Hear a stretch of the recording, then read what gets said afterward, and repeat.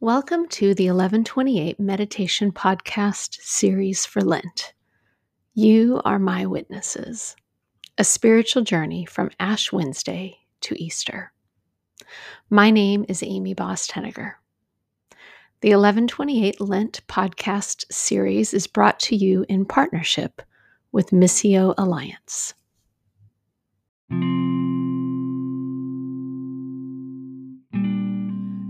Remind yourself that you are in God's presence. Notice how God may be speaking to you today. Let yourself simply dwell on a word or a phrase that catches your attention or moves your heart, and let your heart respond to God in prayer. As we begin, please repeat these words. Open my heart to you, Lord, and my mouth will declare your praise.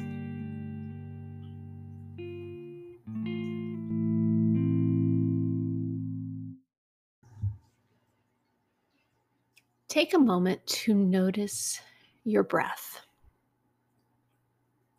Observe the shifting of breath and energy in your body.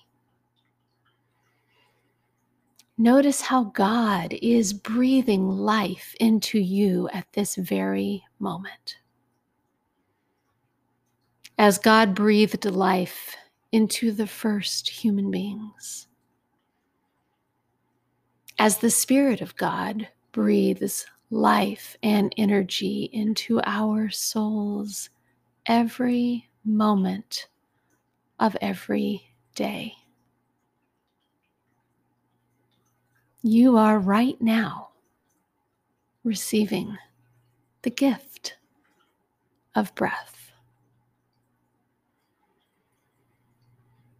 As you inhale, feel the energy of God lifting you up.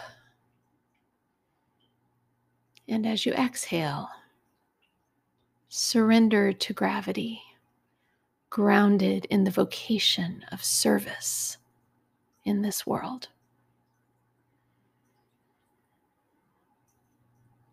Just rest in this space for a moment. Observe your breath. Offer your thoughts and feelings to God without trying to control or change anything.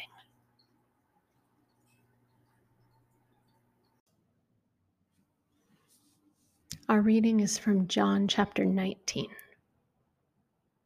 So they took Jesus, carrying his own cross, to what is called the place of the skull, in Hebrew, Golgotha.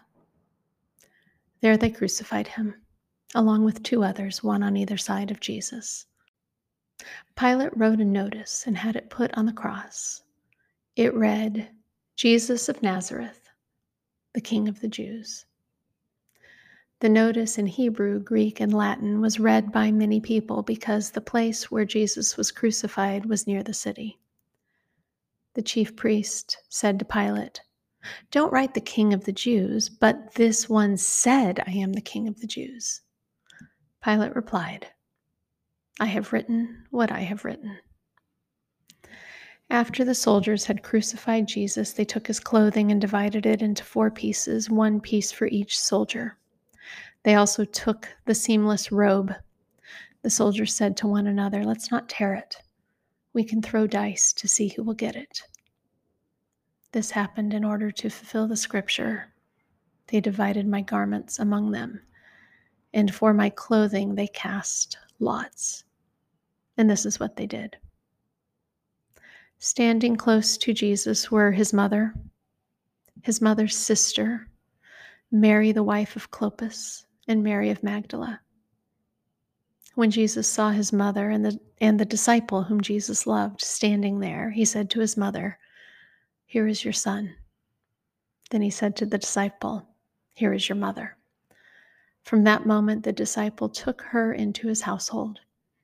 After this, Jesus knew that now all was completed, and to fulfill Scripture perfectly, he said, "I am thirsty." There was a jar of cheap wine nearby. So they put a sponge soaked in the wine on a hyssop stick and raised it to his lips.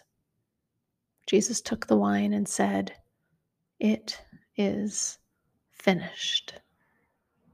Then he bowed his head and gave up his spirit.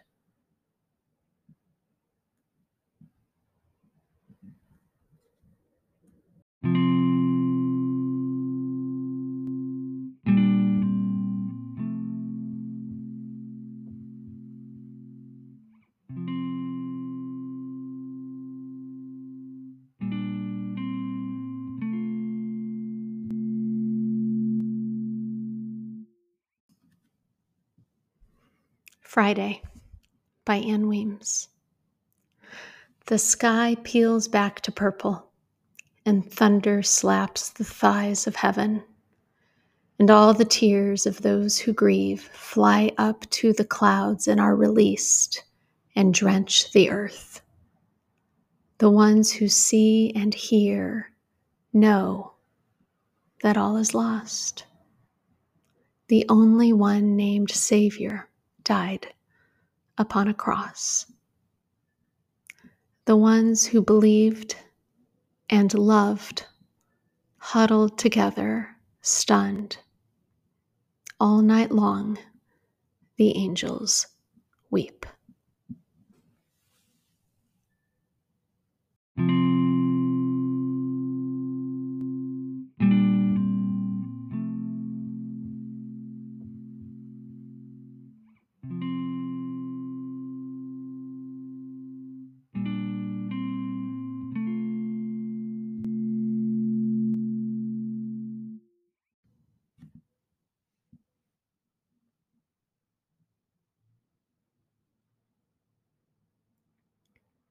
We will conclude our time together returning to the prayer that we prayed on Ash Wednesday.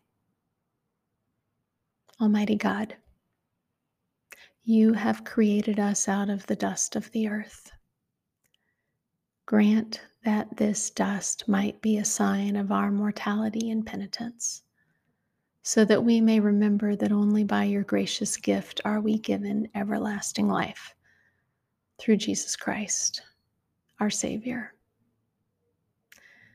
May the Almighty and merciful God, who desires not the death of a sinner, but that we turn from wickedness and live, accept our repentance, forgive our sins, and restore us by the Holy Spirit to newness of life. Amen.